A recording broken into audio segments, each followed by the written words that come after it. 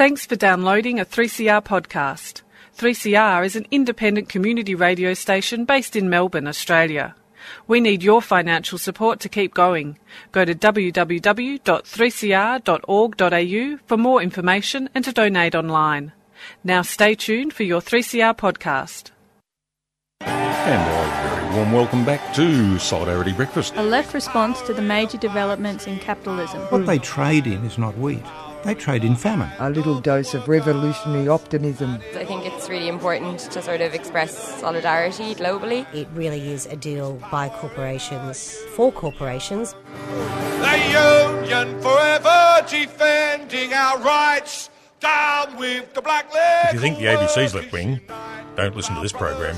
Solidarity Breakfast, 7:30 to 9am Saturdays, 3CR 8:55am, streaming and 3CR digital, podcast or audio on demand. And of course, the website solidaritybreakfast.org.au. Solidarity forever! Good morning, everybody. This is Annie for Solidarity Breakfast, and we've got lots of things to bring to your table this morning. I went to a really fascinating speech, and so I'm going to actually devote a fair amount of time to this speech. It was by Clinton Fernandez, and he was at the International Bookshop this week, and he is a man he's got a very interesting background. He's an Australian academic and former Australian Army officer, and he teaches at the Australian Defence Force Academy campus of the University of New South Wales.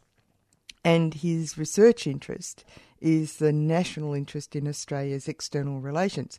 He's got a new book out called Island Off the Coast of Asia, and what he is discussing in this book and in the thing that we're going to listen to is the background to the prosecution of Canberra lawyer Bernard Collaery and his client, a former officer of the Australian Secret Intelligence Service, ASIS, known as Witness K. Now, Witness K cannot be identified because that's the point, isn't it, of secrecy.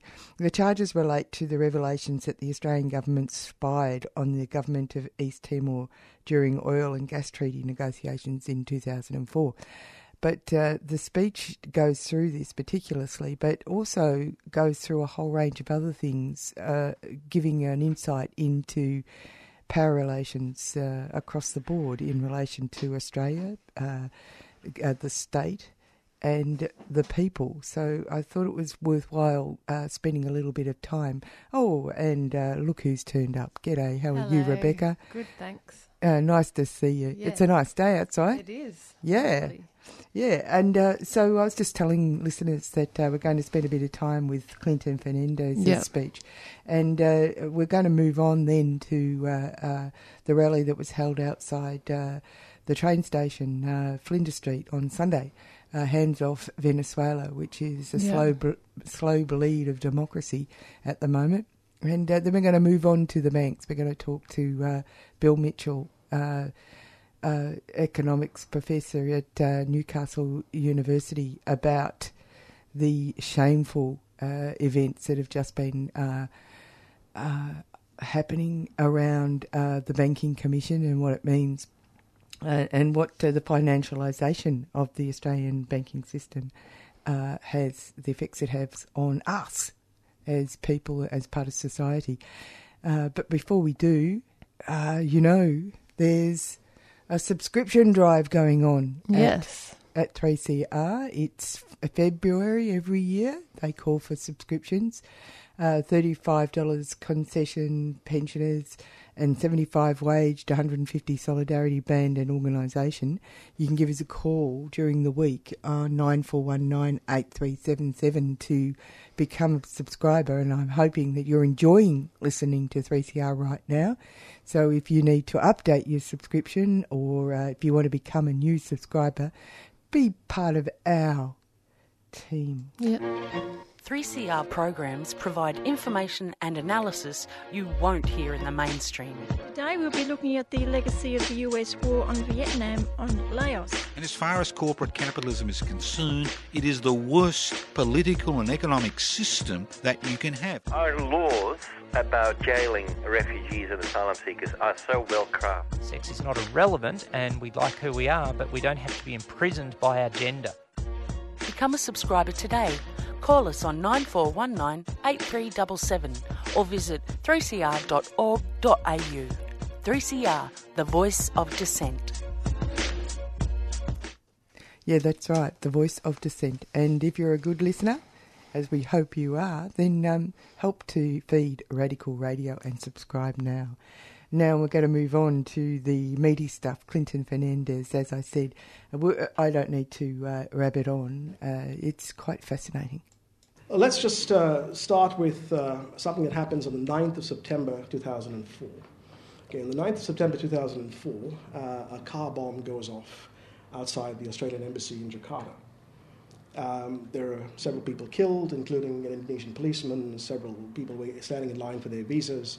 And that car bomb happens at the same time as something else is going on elsewhere in the archipelago to our north. At the same time as the car bomb is going off, an espionage operation is underway in East Timor. And it's the contrast between those two elements that I think I'll frame this talk on. Early 2000s was part of the decade of terror. The invasion of Iraq had raised the terrorist threat. The Bali bombings of 12th of October 2002 put Islamic terrorism on the agenda. In about July 2004, there was a white paper on counterterrorism issued by the Howard government. And in that white paper, the words extremist Islamist terror were mentioned more than 100 times, and Indonesia was said to be a focus more than 50 times in the space of that 100-page white paper. So it was very clear that the government was, at least in its rhetoric, was identifying the key focus of policy and intelligence as extremist Islamist terror in the Indonesian archipelago. And yet, the focus of ASIS, or the Australian Secret Intelligence Service, was not on extremist Islamic terror in the Indonesian archipelago, but on a country that's about 95% Catholic with no known Islamic terrorist groups, namely East Timor. The instruments of statecraft are varied. There's diplomacy, which is what diplomats do. There's tradecraft. There's trade agreements. There's monetary policy. There are things that are overt, but there are things that are covert, and they both try and achieve the same thing. And usually what's happening below the surface are hidden from public view, and you sometimes find out about them 30 years later, sometimes you don't. But in this case, we have a very clear picture that emerges, because there was grave disquiet within the Australian Secret Intelligence Service at the diversion of scarce resources away from the war on terror into the targeting of the Timorese senior leadership during oil and gas negotiations between Australia and East Timor. The support for oil companies is long-running in Australian foreign policy, and it's taken certain forms that most people are simply not aware of. In the 1950s, nobody knew what actually lay under the waterline. And so the Bureau of Mineral Resources, today called Geoscience Australia, conducted a comprehensive survey of the prolongation of the coastline under the water. That's called the continental shelf. A ship would leave Port Melbourne, it would go off to a predetermined point, turn left 20 nautical miles, and come back. And it would do this 24 hours a day, 7 days a week, for years, mapping the entire continental shelf. It trailed behind it a proton precession magnetometer that would work out what's the iron content underneath the water. There was a device to measure the gravitational field of the Earth under the waterline.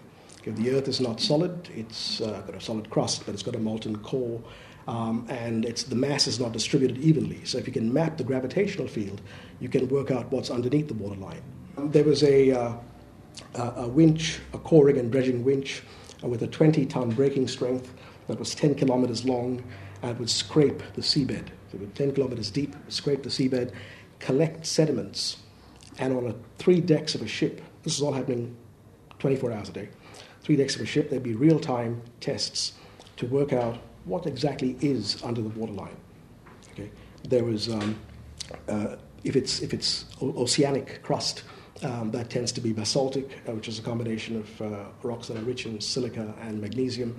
If it's coming in from the rivers, dropping it onto the ocean floor, that's granitic, which means it's rich in silica and alumina. So all of that has to be worked out. Okay, and after more than a decade, all at public expense, the Bureau of Mineral Resources, today called Geoscience Australia, went from knowing nothing about what Australia looked like under the waterline to having a very clear picture of exactly where the troughs were, where the crevices were, what it looks like if there's kelp trapped in the rocks. That's a possible predictor of liquefied natural gas trapped there. And so all of this was done at public expense. Now, it's not secret in the sense that it was announced in the budget, okay? But you have to be kind of reading the journal of the Bureau of Mineral Resources and all their findings to work out this is actually going on. So this begins in December 1970. And it's happening at the same time as Australia is negotiating the Law of the Sea Convention with all the other countries of the world, between 73 and 82. So it begins in December 1970, and they know the Law of the Sea Convention is coming on. And so the geoscience is feeding into the negotiators secretly. Okay. So, for example, the negotiators say, well, that country has proposed that a ridgeline under the water should be defined in a particular way, because it's not exactly clear where something starts and when it ends. And so they would go and run tests. Say, for example, in the Macquarie Ridge, which is near Macquarie Island, that is in the southwest Pacific, I think below New Zealand and above Antarctica, so it's in the middle of that. Okay, and they said, well, if you define the continental shelf in the Law of the Sea Convention like this, then we lose half the ridge. But if you define it in some other way, then we gain all the ridge. And so they went through the entire, all the 7 subantarctic islands, all the geoscience data, and they ensured that Australia got the best possible definition of the continental shelf, which is explained in Article 76 of the Law of the Sea Convention. I won't go into the technicalities of that, it's in the book. And so then what happens? They say, well, we've got all this geoscientific information. We've got a very broad continental shelf in the northwest. Okay, it's quite shallow, and it just slopes gently for about 350 nautical miles off the coast of Broome, Karratha, Kununurra, those are the places. It just keeps going. Barrow Island. There's not much of a continental shelf on the east coast of Australia, okay, but there's a long continental shelf, a broad margin on the northwest shelf.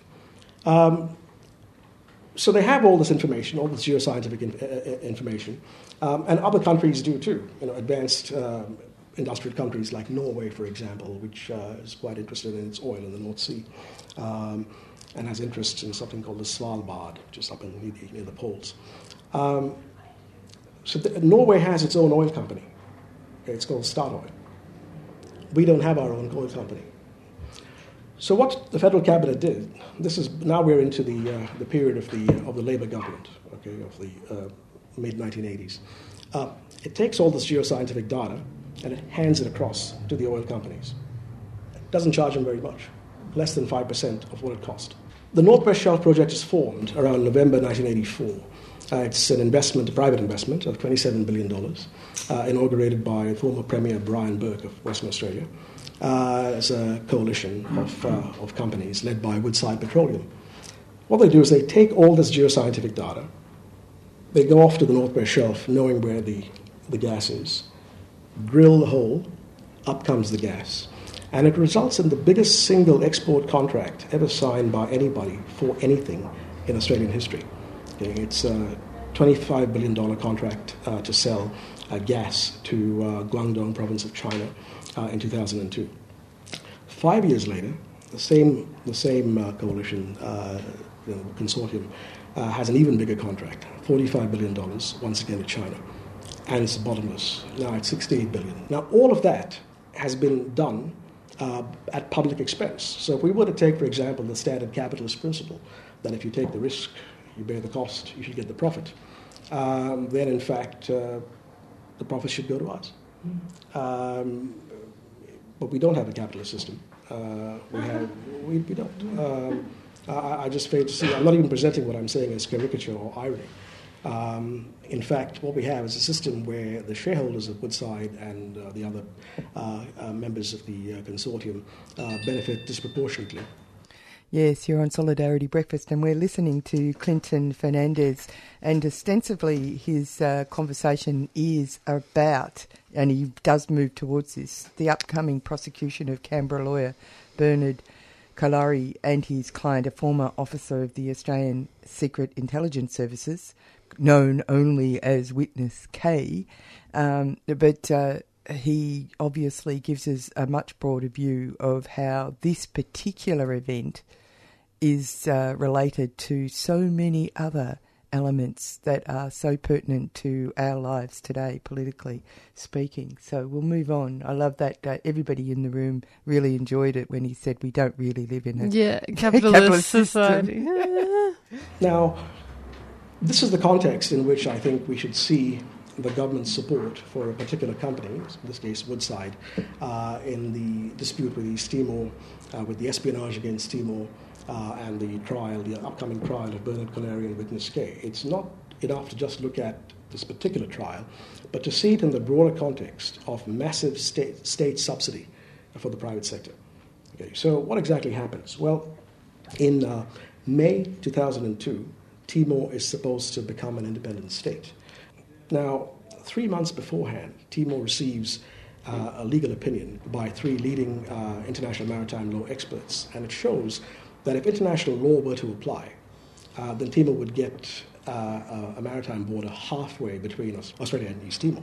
It came to the attention of the Australian government through our embassy there, and so in March 2002, 3 months before Timor became independent, and therefore had an independent legal personality, Alexander Downer, as foreign minister, withdrew from the jurisdiction of the maritime section of the International Court of Justice. Okay, you're allowed to do that. If you're a state, you can say, well, I don't accept the treaty in respect of this. And so the International Court of Justice, one of the organs of the supreme judicial organ of the United Nations, if Timor had taken us to that court, the World Court as it's known, it would have gotten a fair deal, would have gotten its rights under international law, but because it couldn't, since we'd withdrawn from the maritime jurisdiction of the International Court of Justice, Timor had no ability to enforce its rights.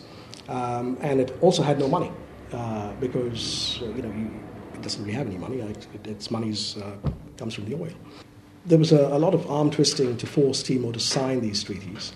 And by April 2004, it became pretty clear to the foreign minister that there was not going to be a complete surrender by the Timorese. They were only going to agree to certain things because they really had no money, but they weren't prepared to sign away all their rights once and for all, which is what they were required to do. There's a very important gas field called Sunrise and Troubadour. Together they're called Greater Sunrise, and so Timor wanted to get its hands on that, but Australia also wanted to get its hands on that. So April 2004, talks finally stalled, and it looks like it's not going to happen. According to information that has since become public, Alexander Downer is alleged to have ordered the bugging of the Timorese cabinet officers in order to work out exactly what they needed to offer them or what would work to make them sign the treaty. And according to, now this is an educated guess, by around July 2004, the bugs were in place. The Australian Secret Intelligence Service was told, focus on Timor. And bear in mind, by this time, the counterterrorism white paper has been published. Extremist Islamist terrorism in the Indonesian archipelago is a focus. But ASIS has been told, no, what we want you to do is go and spy on the Timorese. So they use the cover of an aid program, an AusAid program, to refurbish the cabinet offices. And they go in and they bug certain offices. Okay. One person who is going to be tried, I'm going to talk about in a second, he is called Witness K, So he is said to be the former, or at the time he was, the director of all technical operations for ACES. Okay, so he's not some low-level guy who pretends to service your photocopy machine in order to steal the carbon cylinder, which is what they usually do to work out what's been photocopied in it. Yeah, they get jobs working for Toshiba and places like that. But we're not talking about someone like that. We're talking about the head of all technical operations for ACES. That is somebody who knows where all the bugs are everywhere. He's said to have had grave misgivings about it. He couldn't work out why this was going on. He began asking too many questions. And so he was told, we are having a new culture within ACES. We need to have generational change. And so you're not going to have your position anymore. We have to make some restructuring inside ACES. And so he was let go. Nothing much happened after he was let go. Okay? He didn't really do anything, although he was, of course, dissatisfied. But then 1 year later, just after Timor finally did sign a treaty, after the bugging in September and October 2004, soon after, early in the next year, the Secretary of the Department of Foreign Affairs and Trade, Ashton Calvert, resigned from the department, from the position as Secretary, and joined the Board of Directors of Woodside Petroleum. That obviously led to even more consternation within ACES and elsewhere, but not within DFAT, where such arrangements are actually quite common. And if you look at, I've traced the careers of a few people in the book using things like their last known position at DFAT and then their LinkedIn profiles. And you see what appears to be a revolving door between certain oil companies, the Department of Foreign Affairs and Trade, project management, and now corporate affairs for those same oil companies. So there's a revolving door. November 2007, Kevin Rudd becomes Prime Minister. And Howard loses his seat. Alexander Downer is no longer Foreign Minister, and so he's out of Parliament. He retains his seat, but he doesn't want to be in Parliament anymore, so he leaves. And his first position that he takes up is a lucrative consultancy with Woodside Petroleum. And so that really got Witness K's goat, and he began a complaint process. So this is all, he's not a whistleblower in the sense that people think of a whistleblower. Okay. He is a guy who made a protected disclosure, a protected complaint, to the Inspector General of Intelligence and Security. The Inspector General of Intelligence and Security is within the executive branch of government, so it's not genuine oversight, it's not legislative scrutiny, it's not judicial oversight. It's within the executive branch of government, but you're allowed to make a complaint to the Inspector General of Intelligence and Security. And the IGIS at the time told Witness K that you have certain options, and your options include taking private legal advice. Now, ACES is unlike most organizations, but in one respect, it is very much like other organizations. It has industrial disputes. People who want to get promoted can't get promoted. People who, it has another aspect to it as well. Sometimes people have post-traumatic stress disorder, and so they need to see somebody. Well, you can't go and see a normal industrial relations lawyer, and you can't go and see a normal psychiatrist. And so there are a couple of people who are nominated by ACES to be the designated listener for ACES officers with an industrial relations dispute. And one such person was Bernard Collaery. Bernard Collaery is the former Attorney General of the Australian Capital Territory, successful barrister, trial lawyer, and he was the person that ACES said could be the lawyer for any industrial relations dispute. Witness K is said to have gone to him and said that he's been terminated as a result of a new culture within DFAT, within ACES. And so Collaery said, well, what is this new culture? What do you mean? And he says, well, I was ordered to carry out an operation to bug the government of East Timor. And that made him pause, because Bernard Collaery has some as a background, which ACES is well aware of, I have to say. Bernard Collaery, as the former Attorney General of the ACT, is also a long-term supporter of the rights of self-determination of the Timorese. His father was shot down over the coast of the Netherlands in a bomber during World War II. And he was brought up by his mother, and they come from Catholic family. And the case of Timor was well known to them. And when Gareth Evans ordered that crosses be removed from the lawn outside the Indonesian embassy after the Dili massacre, the Santa Cruz massacre of 12th November 1991, Bernard Collaery, as the Attorney General of the ACT, began to take legal action to stop Gareth Evans.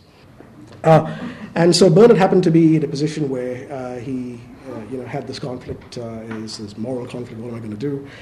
So he decided to stop speaking to Witness K and decided to conduct his own legal analysis with external advice to work out the legality of what actually has occurred. So here's where what the problem is.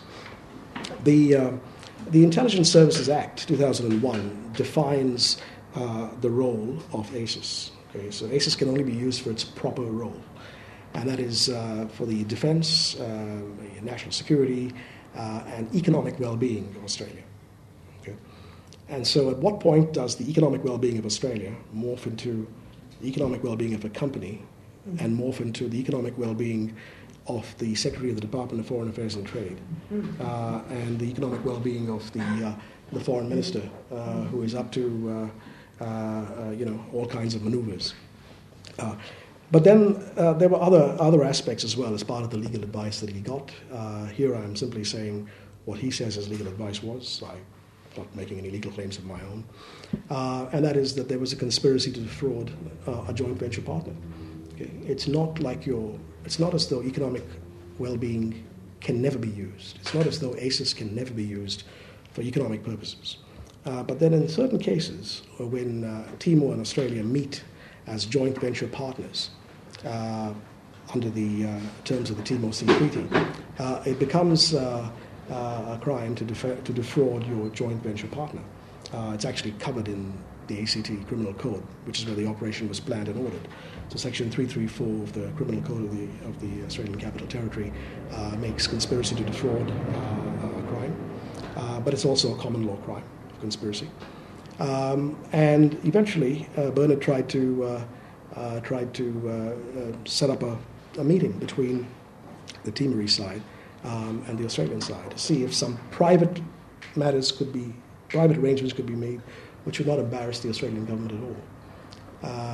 And it was completely rebuffed. Timor then began private arbitration at the Permanent Court of Arbitration in The Hague. It was all private, nobody knew about it. But what actually happened after that was that the Australian government itself issued a press release saying that Timor has taken us to the Permanent Court of Arbitration at The Hague for arbitration. They say that we've been conducting espionage against them, and we neither confirm nor deny any intelligence allegations, but we've conducted ourselves in good faith at all times. Okay, so the cover was not blown by Witness K, the cover was not blown by Bernard Collaery, the cover was not blown by Xanana Gusmao, it was blown by the Australian government itself in a press release. After that, the next event was September 2013, when the government changed and Senator George Brandis became Attorney General and Julie Bishop became Foreign Minister. Bernard Collaery's house was raided. The house of Witness K was raided. His passport was confiscated. He still hasn't gotten it back. And George Brandis warned from the floor of the Senate that prosecutions could be launched. Now, 5 years, nothing happened for 5 years, and then Timor and Australia finally signed a treaty, and the treaty did recognize a median line, but it provided for no compensation for past exploitation. So about $5 billion worth of revenue has come out of certain oil fields called Laminaria Corallina. The total aid that Australia has given to Timor is about $1 billion. So this makes East Timor Australia's largest donor. And I say in the book that this is not a typo. Okay, so East Timor is Australia's largest donor. But the treaty provides for no compensation for past exploitation. And soon after the treaty was signed, it was sent, of course, to the Senate Committee for Inquiry. It received, I'm not making this up, it received 45 minutes of consideration, and then it was stamped. And then Bernard Collaery and Witness K received notifications that they're going to be charged with releasing information about ASIS That's an offence under the Crimes Act and under the Intelligence Services Act, and the Crimes Act says how long you're going to get. So at the moment, that thing would be 10 years in prison, but because the alleged crime is said to have occurred before the penalties were increased, it's a 2-year sentence maximum. You're on Solidarity Breakfast. You can see how it all gets it joins together. Yeah, the web, and how the changing of the amount of legislation around terrorist laws, etc., how that actually does have effect on not on so-called terrorist threat, but can be misused in so many different ways. Yeah. We're listening to Clinton Fernandez, and he's talking about the prosecution of Canberra lawyer Bernard Collaery and his client, a former officer of the Australian Secret Intelligence Service, ASIS, and this person's known as Witness K, and because it's too much dynamite to know what the name of a former spy is. This is around the Australian government spying on the government of East Timor during oil and gas treaty negotiations in 2004. Now, we have spent some time on this because it's such a fascinating forensic look at this affair. And you can look at the work that Clinton Fernandez has done in his book, Island Off the Coast of Asia. But I couldn't resist. The questions that people asked were really compelling, and some of the things that Clinton said in response are just so worth listening to. I should add a few things which you haven't, just to put it in context. You really need to understand this, how the thing works, because you don't see it from their perspective, okay? You're seeing it from your perspective. And that your perspective is, well, isn't it so much of a hassle? What about the negative publicity, et cetera, et cetera? And that's not the way policy works. I've had a look at this for many years about how policy works, and you can look at it. I'll just put a few facts before you. The invasion of Iraq has resulted in a huge amount of terrorism, destruction of states, migrant/refugee crisis, and policy continues with no threat to it. The government of Saudi Arabia wound up knocking off a journalist in its consulate in Turkey, and there are sanctions on Venezuela. Power systems do not flinch from taking hard action. They're not worried about negative publicity. That's not the way policy works. A recipient of the Companion to the Order of Australia is Richard Woolcott of Timor fame, John Howard, etc., etc. And power systems are not worried about the things you're worried about. Well, isn't it so much of a difficulty? Isn't it, what about the negative publicity? Isn't that going to harm them? No, it doesn't. Okay, they have gotten away with far, far worse. And public opinion doesn't change anything. Public action, okay, that's a different thing. But opinion, no. Just further to that, at the time they were charged, I think it was Andrew Wilkie who rather obliquely suggested that the charges were laid not to actually have revenge on them, but that it was in fact an attempt to preempt somebody else revealing something in the contemporary. Yes, there was a speech he gave on the 20th of June last year, where he said all that. And in fact, he's the guy who revealed, because the fact of the charges was itself protected. In the letters, Witness K was not allowed to retain his letter. It was delivered to him by an armed escort. He was shown it, his charge, and it was taken away. Bernard Collaery was allowed to see his letter, but certain things were not in the letter. And it was all under privilege. And so Andrew Wilkie somehow found out and then set it under parliamentary privilege, which is why we know about this. And he has indicated that he will use parliamentary privilege from time to time to ventilate other matters. But yes, it is a warning to anybody else who has doubts about in ASIS about intelligence operations. I've never met Witness K, okay, and so I'm not speaking as an insider who, confers there and then kind of comes outside and tells people what's going on. So I don't know what strategies his legal team is going to be, and I've never met Collaery's lawyers. I know Bernard, but I've never discussed it with his lawyers, and why would they talk to me, right? And I'm not saying this with fingers crossed. I actually have never met his lawyers. I don't know Witness K. Well, there is what's called the International Organizations, Privileges and Immunities Act. Now, this is an act of federal parliament which confers immunity in certain cases. So if you look at the International Organizations, Privileges and Immunities Act, look at Section 9 of that act. That says that if you are an advocate, judge, or witness before a proceedings involved in the International Court of Justice, then in certain circumstances you can be immune from prosecution. Now, that would require the government of Timor-Leste to assert its privilege and immunity and say, well, Collaery acted for us and witness K was his witness and therefore it's a thing. I don't know. I would suspect that the government of Timor is about as amoral as the government of Australia, and would be quite happy to throw these guys under a bus. And look, I'm not particularly enamored of states. I just don't think that they have any great moral sort of component to them. Just look at the fact that they spend about for years they spent like less than 10% of their budget on health and education combined, and a huge amount of their budget on big contracts for quite wealthy people. I'm talking about East Timor, right.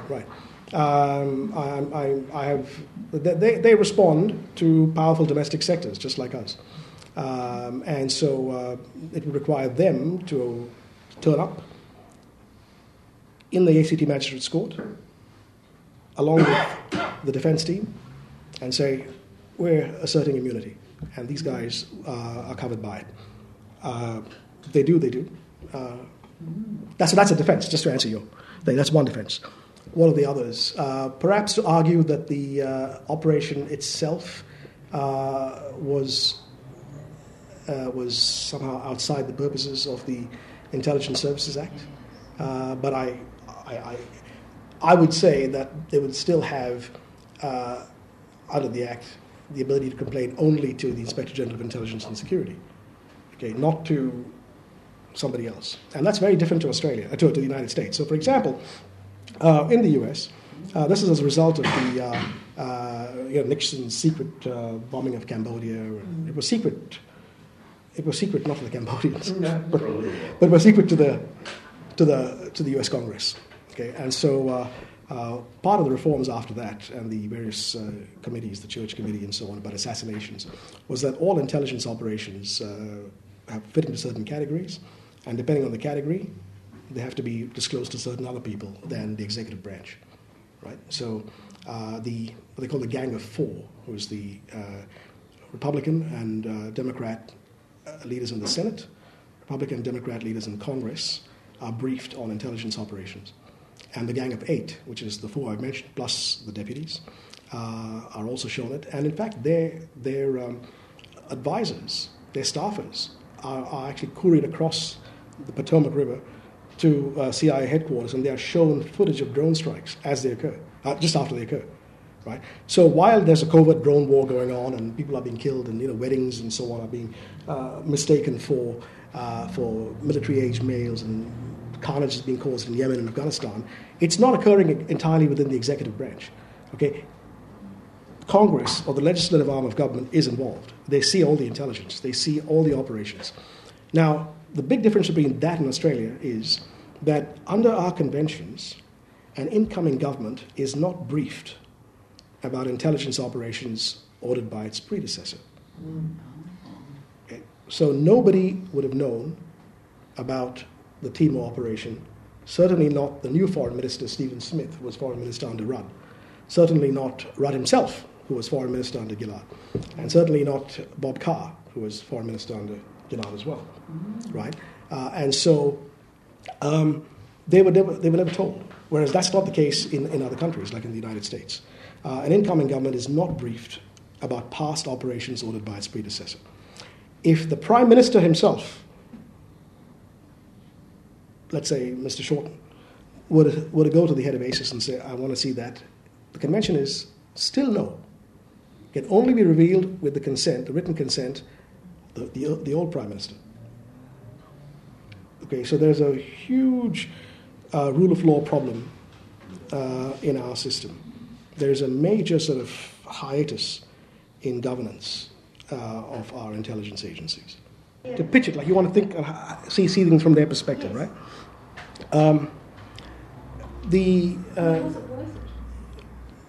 Sure. Woodside shares are going up. They were a little-known company in November 1984. They are now in the top 20 companies by market capitalization in the stock exchange. They've gotten quite wealthy. The shareholders who own them have gotten wealthy as well. It's been a success of policy, and the policy is working the way it should have. Now, how to actually understand this? Why do they do it? Well, look, the most important decisions aren't who to vote for in any kind of economy or country. It's what's to be produced, how is it to be produced, and who's going to share in it. That's the most important. Those are the most important decisions that are actually made. Now, those decisions are not under democratic control. Those decisions are under private control, and so people who go to government, the ambitious backbenchers who want to become prime ministers, they have to go and audition before those groups that control the commanding heights, and so. The orientation is, well, what can we do to please you? That is, I'm just describing standard policy. Well, I'm referring to where the decisions are made. If the decisions are made in the boardroom, then what the government has to do is create the conditions for that boardroom's profitability. Because unless the boardroom makes decisions about what to produce, how to produce it, and so on, nobody else is going to get a job. That's where how the thing works. The system works in a way in which the most important decisions are those about what's to be produced, how is it to be produced, who's going to profit, and those decisions are not in the hands of the government. They are in the hands of the private sector. Well, in the first case, I think it's just a matter of understanding. Business, really. My favorite newspaper is the Financial Times and the Fin Review. Apart from the National Archives, those are the most frequently cited kind of things, and it's in the back of my head. The only place that this case is being reported in the private media, I'm not talking about Crikey, which is different, that's a special case, is the Fin Review. It's only people like Lisa Murray and so on who are actually reporting it. Fairfax is not. Forget about commercial radio, TV. I haven't had a TV in 20 years, I don't know. But, because those are the most important papers. I mean, look, if you ask the average activist about, name the top 20 companies in our stock exchange, how many companies are there? How much are they worth? How many, who's actually running them? Fewer people who are political activists would know that. They would know more about politics in terms of what's going on in Parliament and things like that. So one of the things I try to do in the book is show that of the top 20 companies in the stock exchange, they're run by 190 directors. That's it. Okay? And 16 of them live in one suburb of Sydney, Mosman. 4 of them live in the whole state of Queensland, which means Mosman has 4 times more directors in the top 20 companies than the whole state of Queensland. The nature of our economy, the economic literacy, I think, of the activist community would have to be raised, and to see the world from the perspective of those that actually own it. And that's how you try to understand how the thing works. So that's really what I try to do in the book, try to see the world from the perspective of those who own it. And you can understand the stock exchange and how the system works. There's about 2,400 companies at any given time. 200 of them make up 80% of all the money in the stock exchange, and 20 of them make up 50% of all the money in the stock exchange. Okay, and of those 20, they got 190 directors, and most of the 60 of them live in one suburb of Sydney, and a very narrow group. And what they do is not visible. It's not a conspiracy. I mean, they're just there to make profit share. And so if you want to be a politician, one of the things you do is you ask them for their views, and you pay a special weight to them. Okay, and so what we'll be trying to do, the government will simply create the conditions for profitability in order to make sure that certain companies get access to that. They will, and the government will go and send Geoscience Australia, which actually has its own maps. Geoscience Australia has its own maps. It's on the website that says that's where the tantalum is, that's where molybdenum is, that's where coltan is, that's where cobalt is. The companies take those maps, and it's not just saying, oh, well, it's in sort of, Warrandyte or whatever. It's right there in that rock, and it looks there, and it's at this depth. The companies then go in, dig it up. And I just want to say that companies that are on our stock exchange, that have headquarters in Australia, that are listed as Australian companies, are not majority owned by Australians. Okay? So, for example, BHP is 68% American owned. But if you look at the beneficial ownership, and once again, it takes a lot of effort to get this data. It's actually only a matter of plugging into a computer screen and doing it, right? But it costs $2,000 a month or $50,000 for 2 years to get a Bloomberg professional subscription. That Bloomberg professional subscription is available to people who are, at CommSec and the big stock brokerage houses. But most of us simply haven't got the resources to go and get ourselves a $50,000 for 2 years Bloomberg subscription to type in BHP. Where are the beneficial owners? Well, they're 68% American. Rio Tinto, 83% foreign-owned. Origin, almost 100%. Okay. 3CR programs provide information and analysis you won't hear in the mainstream. Today we'll be looking at the legacy of the US war on Vietnam on Laos. And as far as corporate capitalism is concerned, it is the worst political and economic system that you can have. Our laws about jailing refugees and asylum seekers are so well crafted. Sex is not irrelevant, and we like who we are, but we don't have to be imprisoned by our gender. Become a subscriber today. Call us on 9419 8377 or visit 3cr.org.au. 3CR, the voice of dissent.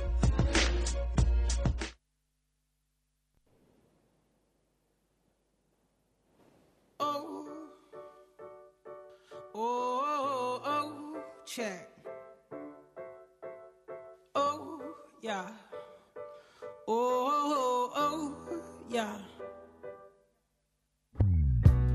Back when I was 17, Back when I was 17, Back when I was 17, I had a notion that I would see the whole world across the ocean. My mum be working hard, but she get no promotion. She'd be there every day for me, that's devotion. We never had a chance to go to the Aussie Open.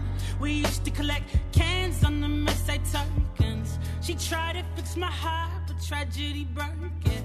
I know I'm trying hard and destiny spoke. Aussie, Aussie, Aussie, Aussie, go. Yeah, yeah.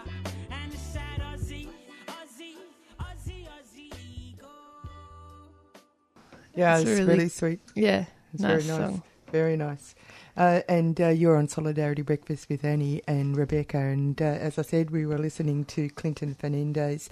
What a talk. That was fantastic. We're moving on to a rally. There was a rally down at Flinders Street Station. It was quite interesting to go down to, very ambitious to have a little rally outside Flinders Street Station steps. Yeah. Yep. How many people were there? There would have been about 30, 40 people. And did they have any projections? I know Evo Lens has been supporting the Mapuche struggle recently with some projections. Oh, and that's a really good idea. It was during the day, so it wouldn't have had any real effect. Yeah. It was. They had banners. It was hands off Venezuela. There was a little bit of a skirmish, not a skirmish, but a couple of people turned up to yell, saying that it was all lies. It was lies, and that Maduro is a dictator. But it only caused people to be more staunch. So here's a little bit of that particular hands off Venezuela rally. So I'll read out the statement from the newly formed Venezuela Solidarity Campaign in Melbourne. A a United States-led campaign of destabilisation and economic sabotage is being waged against Venezuela. Last year, Nicolas Maduro was elected as president for the second time. International observers on the scene at the time declared this a fair election, but some people refused to accept the result. Now there is an undemocratic plan to hand over to the opposition. Juan Guaido was not elected. This did not stop him from declaring himself the new president and trying to stage a military coup, nor did it stop Donald Trump from backing Guaido, extending damaging sanctions and threatening to send 5,000 US troops to Colombia prepared to invade Venezuela. The ALP has already made a statement supporting US intervention and Guaido's takeover. We must insist that the Australian government, Mr Morrison, immediately stops supporting this undemocratic and imperialist intervention. Mr Morrison and Mr Shorten must respect the will of the people of Venezuela and accept Nicolas Maduro as the legitimate president. People around the world and in Australia are already taking action to make a difference. We are showing our support to the Venezuelan people, its legitimate government and the Bolivarian revolution, demanding hands off Venezuela, stop the intervention, stop the economic war and sanctions against the democratic government of Venezuela. No war, no coup, hands off Venezuela. The Australian government should change sides to democracy and peace in Latin America. They get one of these. There's some more material going around that actually has contact details if you want to get involved and you haven't contacted already.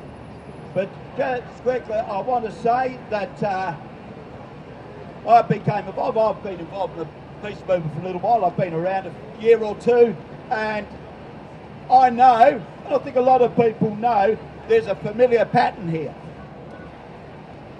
Since the Second World War, there have been a series of wars that Australia have been involved in, led by the United States, and I've got to say they've all ended in failure for the United States and the Australian government. I'm talking about Korea in the 1950s. I'm talking about Vietnam in the 1960s. I'm talking later on about Iraq, Afghanistan, and Syria. All of these had the same theme. We are going there for freedom and to save democracy. The best testimony to what was really going on is in the results. Right? In every case, a mess was created. Now, and the relevance of what is going on in Venezuela today is part of the same pattern. It's part of the same pattern. And we have the same sort of people around the world. Hold you. Hands off Venezuela! Hands off Venezuela! Hands off Venezuela! Hands off Venezuela! Hands off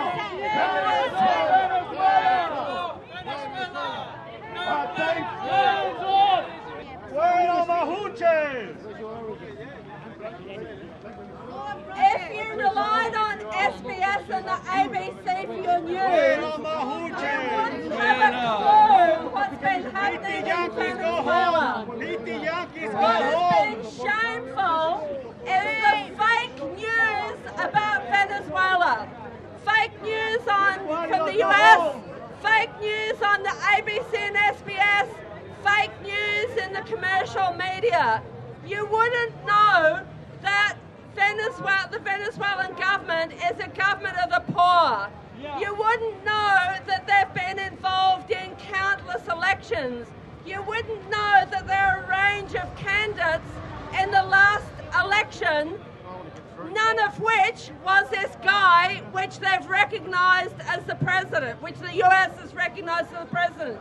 You wouldn't realise it was the US that called the demonstration on the 23rd of January that was supposedly a demonstration by Venezuelans, called by Venezuelans. You wouldn't know that was actually called by the United States. You wouldn't know that the US is planning another war for oil. Yeah. We saw what happened in Iraq with the war for oil. We've seen their attacks on Iran. The US relies on oil from Venezuela. US refineries find the oil from Venezuela much easier to refine than the heavy crude from the Middle East.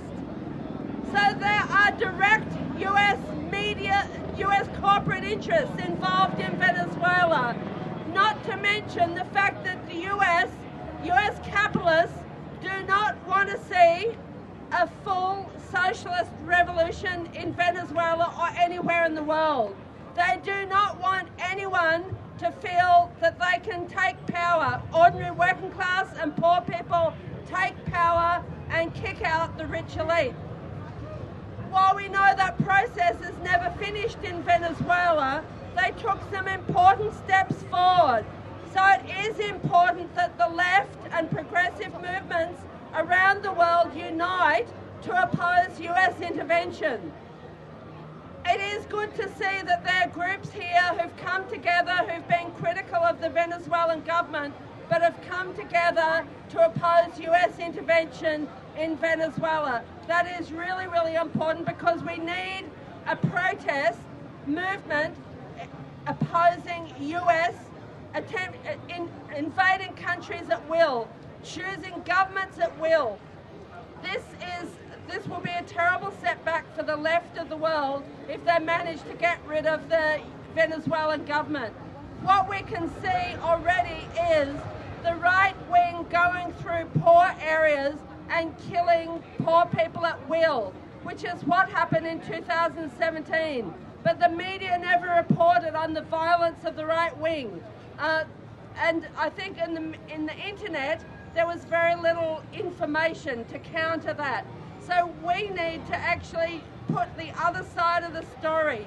We need to report about the atrocities of the right wing, because the right wing has been knocking off trade union leaders, Chavistas, human rights activists, and just ordinary poor people in the barrios. In 2017, they burnt people alive in the barrios. We need to report the facts that are not being reported in the mainstream media. So we need to ramp this up. Today is good, but we need more information, public meetings and protests. And we need to get unions on board. The Maritime Union has already come out against the attempted coup in Venezuela. We need more unions and progressive organisations to take steps forward.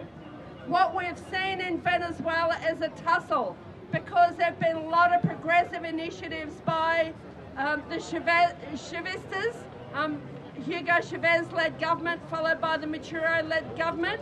Often the state has refused to implement those reforms. That's why they had to set up the social missions to go around the state to implement free education and a whole lot of other progressive reforms. So we need to pledge in Australia, any progressive and democratic-minded Australia needs to pledge to stand with the ordinary people of Venezuela against the attempt by the rich elite, backed by Trump and his cronies, to overtake a democratically elected government. Hands off Venezuela! Hands off Venezuela! Hands off Venezuela! Hands off Venezuela! Hands off Venezuela! Hands off Venezuela! Hands off Venezuela! Hands off Venezuela! Hands off Venezuela! Hands off Venezuela! Hands off Venezuela! Hands off Venezuela! Hands off Venezuela!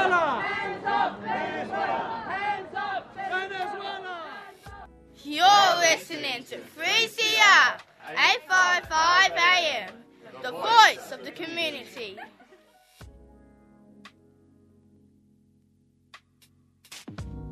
Roll off and pass it while the lights are all still green.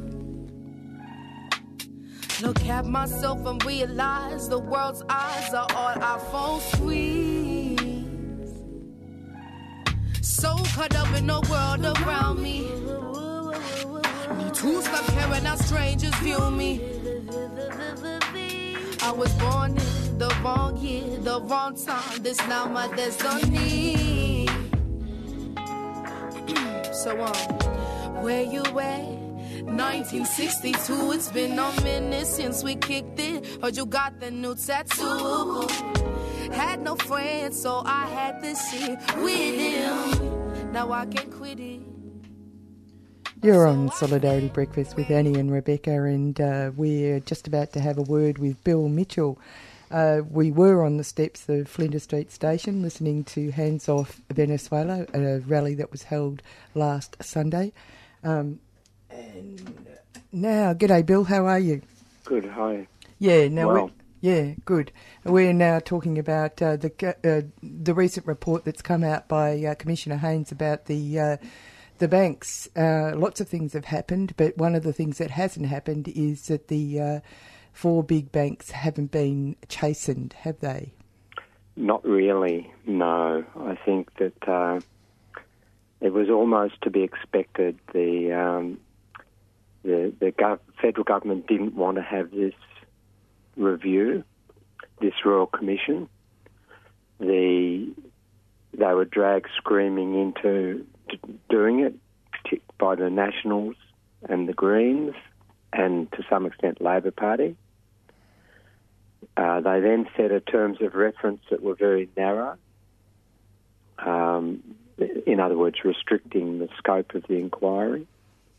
They set a time period that was very short relative to the scale of the problem and what a Royal Commission typically would have. So, in other words, the scope was limited in both coverage and time. And then they appointed a very conservative Royal Commissioner, Hayne, who was certainly not likely to produce a radical report. And then what do you get? Not a radical report. Well, that's right. And interestingly enough, over the last week, Sally McManus from the ACTU has posted a video showing the FOE request that they put forward to get letters that show, and emails that show Morrison and heads of banks discussing before the Royal Commission actually gets off what the term of reference should be and who they should appoint.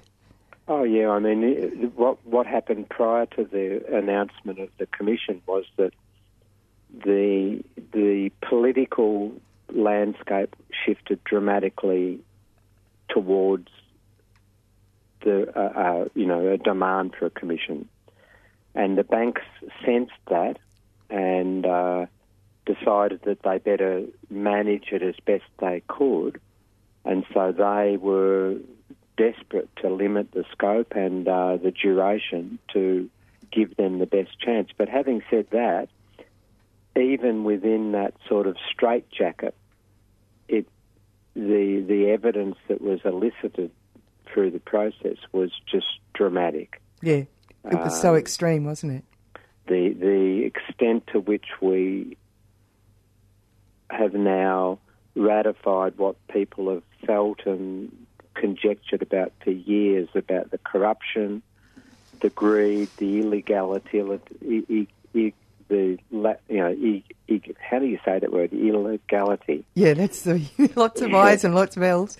Yeah, and just the sheer indifference to what they are actually meant to be doing. Providing quality, secure financial services to customers. I mean, the scale of the revelations has been quite amazing, given how tightly controlled the scope was. And earlier we were listening to Clinton Fernandez talking about the web and the relationships between government and the private sector and these companies. Is the same thing happening like with the banking sector, like people at those revolving top doors. level? Yeah, the revolving doors, I guess. Well, I mean, of course. I mean, you've just seen Ken Henry, who was the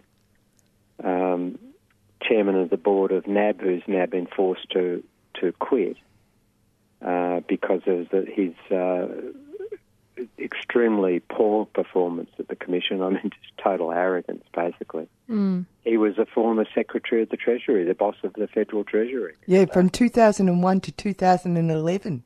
Yeah, so, you know, the revolving doors in corporate life is everywhere. It should be in some way restricted. You know, you've suddenly had these ministers who become corporate lobbyists. Yeah. How do you think we can do that, though? By law. Yeah. I mean, we have some limitations on what people can do. So a federal minister is somewhat limited in what they can do when they go into the corporate sector, but we just should outlaw it for 3 years or something, or 5 years. In other words, to restrict the ability of government decision makers to be able to operate in their area of expertise once they go into the private sector. But that won't happen, but it should. Now let's go to the indifference.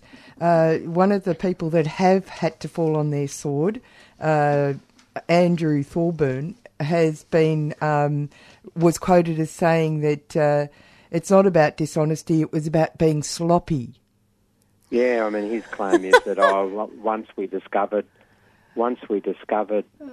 all of this stuff of he was specifically, I believe, talking about fees for no service. Yeah, and fees on dead people, and his sort of way of brushing that to make it look reasonable was that once the real problem was that we discovered it, but we didn't do something about it quick enough.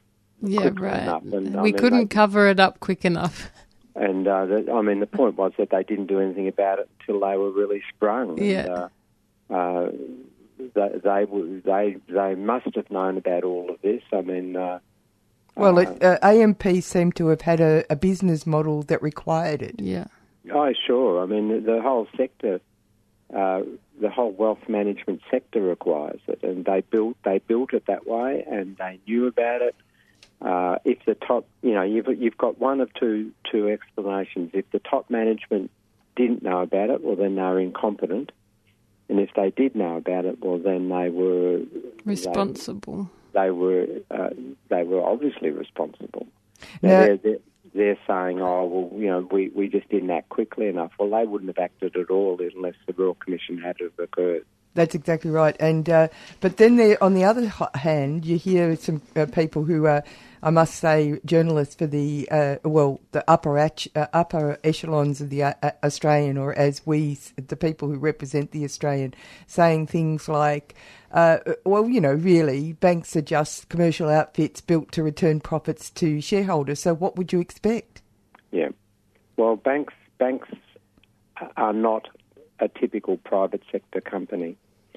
Banks are sort of in the way banks have evolved, they're a curious public-private partnership. Mm. And what I mean by that is that effectively banks are guaranteed by the government. And which means so when the global financial crisis came in, late 2007, early 2008, somewhere around there, the Australian banks didn't go broke like a lot of the banks abroad, and their public relations voice was, oh, look how robust we are. You know, we're very well managed. We're doing the right thing by the people. But the reality was that the big four banks were within days of insolvency, and if the Rudd government hadn't have offered the wholesale funding guarantee. what happened was that the big banks wouldn't have been able to roll over their loan book because the international wholesale markets dried up very quickly after the Lehman's crash in October. And our banks were as exposed as any. It wasn't nothing to do with their good management. It was the fact that the federal government basically told the financial markets that we will guarantee all loans that our big four banks take out, and that was the reality. And so to say that their only responsibility is to their private owners, the shareholders, is to completely miss the point that effectively, like no other company, the banks have at that time it was an explicit guarantee, but of course that guarantee will always be given to the financial sector. And so they're public-private partnerships, and they owe the public a duty of care and to provide products that advance the well-being of public. I mean, during the Royal Commission, you had people saying that they were motivated by what made the most money for the institution, even though they knew that the products that they were flogging off to the public weren't going to be the best products for the customer. Now, that's an absolute outrage. Yeah. Given this, and given that for people out there, Rebecca says that her father received $100 in refund from Commonwealth Bank, and which is hilarious. Yeah. Except that if it wasn't so terrible, because people have died over this. What's happened here? Whole people's lives have been destroyed.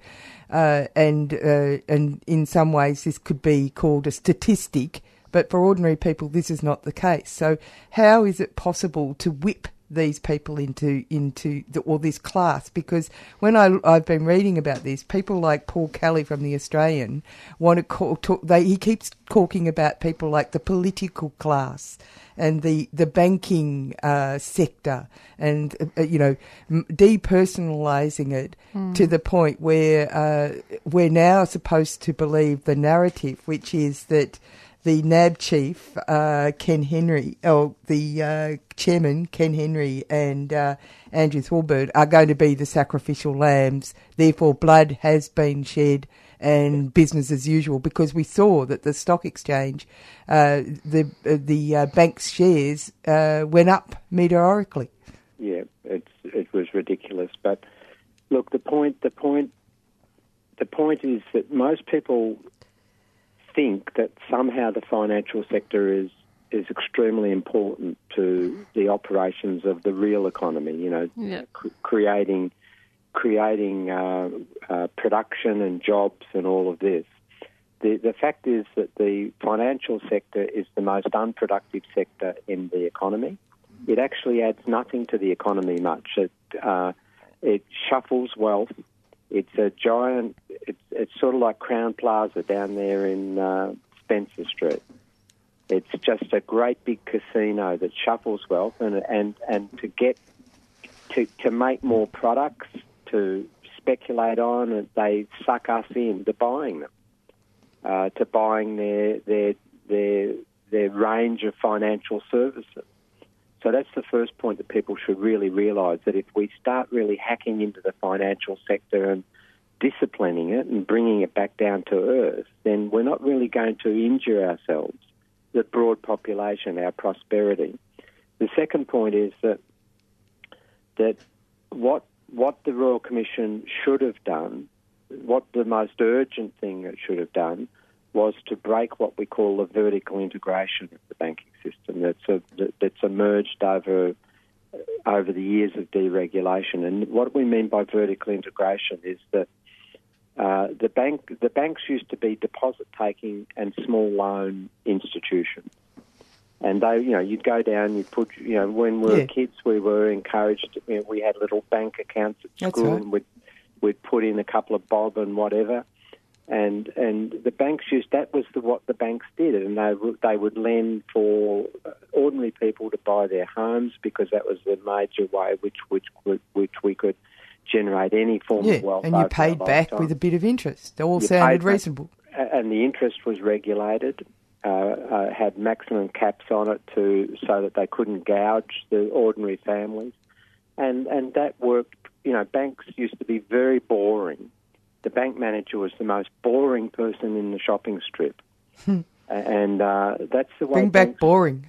Yeah, well, that was what the role of banks was, and that's why they were protected by government sort of rules, and they were regulated by rules to make them safe and secure, and the bank manager was held in high esteem by the local communities because they were seen as being a person who would safeguard your small amount of savings and allow and help you build a little bit of wealth in your lifetime so that your retirement was reasonable.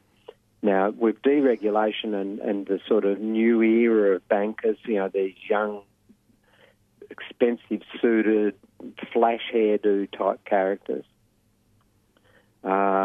suited both female and male.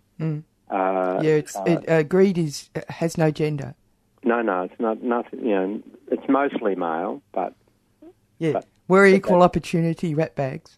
Yeah, but that's just a reflection of sort of society in that sort of occupation. But you know, they started to vertically integrate, and what that meant that they layered on top of that deposit taking function a whole lot of other things. So suddenly they are financial planners. And they're in every shopping centre and heavily sending emails and letterbox drops that we will look after your wealth. And then they become wealth management organisations. Institutions. Yeah. And of course, once that sort of vertical layering occurs, they set up sort of fronts and separate companies and all of this, and people get you go to a financial planner and you get you're encouraged to believe that this person is providing you with products that are the best in your interest, but really they're working for a bank that's not in your interests. And you go to a mortgage broker and they're getting these trailing commissions that last forever. And you're thinking they're doing the best deal by shopping around and finding the best mortgage, but really they're getting paid by a bank to steer you into their mortgage. Yeah. So where's the government in this? Well, the government's just letting it all happen. Yeah. And the point is that what Hayne should have done at a minimum was break up that vertical integration, to break up the ability to separate all of those different financial services and to legislate so that there can't possibly be... So when you go to a mortgage broker, you're going to someone who's not getting paid by a bank to steer you into their mortgage, but is actually doing the job of finding the cheapest mortgage that suits you. Working for you. And when you go to a financial planner, you should expect that financial planner is looking at your personal circumstances and appraising them and working out what the best scheme of investments are, rather than steering you into a particular investment profile that he or she is being paid commissions by the product provider, the bank. And that wasn't done. So the banks that separation hasn't occurred. It won't occur now, unless we get a change of government that's committed to it, and I don't think Labor will do it anyway. And so it all goes on. So the banks are just breathing a sigh of relief. There's a bit of people have been given a payout to piss off, and business as usual. Yeah, I mean, Thorburn will go out with millions. Ken Henry will go out with millions. Thorburn's at retirement age anyway, about, I think. Yeah. Henry's not far off it. He's got a big public sector pension from the Treasury anyway, I would expect. And, we don't know who Commissioner Hayne recommended to ASIC for further investigation. This is this so-called, who's going to go to jail type question. But you can bet that hardly anybody, and I speculate no one, will go to jail for their criminality. Mm. And what the Royal Commission should have done was name names and tell the Australian people exactly who have been engaged in criminal conduct, because it's undoubted that that's what happened. Because, And, they keep talking about things like, what's really being put under the spotlight is trust. The public has lost trust in us. It's like they've all been off to some sort of weird disassociation course. Yeah. Oh, look, they just played us for suckers. And, one of the things that we could do still, and I did it personally, and that is that not have a bank account. Go to a building society, go to a cooperative that's a community type service, and more and more people should do that. But we've got terrible inertia in our lives that it's like mobile phone plans and electricity companies. You get stuck, and you sort of know that it's not in. That there's probably a better arrangement you get, but it's so complicated. The products they're offering are so hard to work through, and it's so boring. And it's pretty boring, and so you just sort of sit and say, just get on, go and watch the footy, and get on with life. And that's what the banks, and that's what the energy companies, and that's what the telecommunication companies rely on. That we won't actually behave as market participants, looking out for ourselves. We get stuck by inertia, and it's, I'm not suggesting that we're misbehaving doing that. It's just a really big because hassle. there's life to be led. Yeah, I mean, it's just such a hassle, and I've got a PhD in economics, and I look at some of those energy company offerings, and I find it hard to work out what actually the sum of the product they're offering, the impact is on me, and and I understand, and that's the intention. Yes, and I understand data and figures because of my education, my training. So a person who's not as educated in figures and stuff like that, how are they going to work it out? I can't work it out. So, well, that is a thing. Privatisation is the reason for why this has happened. I mean, they've just created a business without there being any productivity involved. It's no accountability and no accountability and no oversight. I mean, it's quite clear that ASIC, which is the next question, of course. There were 3 organisations or more that were supposed to be involved in the oversight of these people, and quite clearly they've all been out to lunch. They have, and I mean, they say, we did do things. Yeah, but what they did was they engaged in confidential negotiated settlements.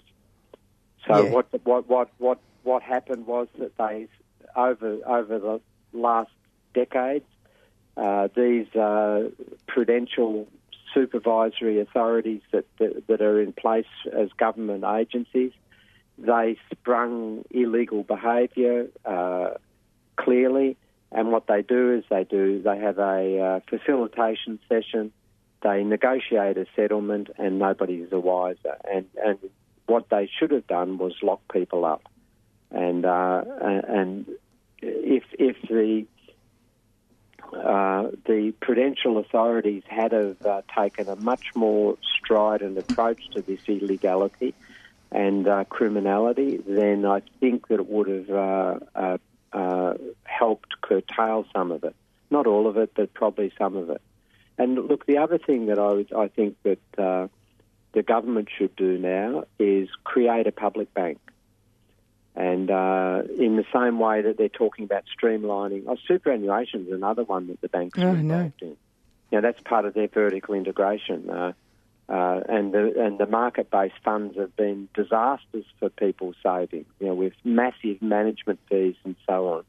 But what the federal government should do is create a public bank, and a low return, like just a social return public bank, use its currency authority to backstop it, and go back to small loans, small deposits, looking after people's funds and creating, and what that would do would be to create a market that the greed banks wouldn't be able to compete in unless they dramatically altered their behaviour, because everybody would shift their business to the public bank.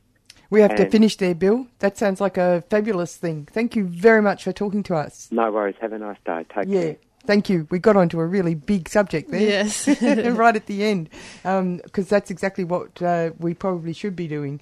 Coming up next is Asia Pacific Currents. We've hardly got any time to say goodbye. Goodbye, Rebecca. Yes. Goodbye. Till next week.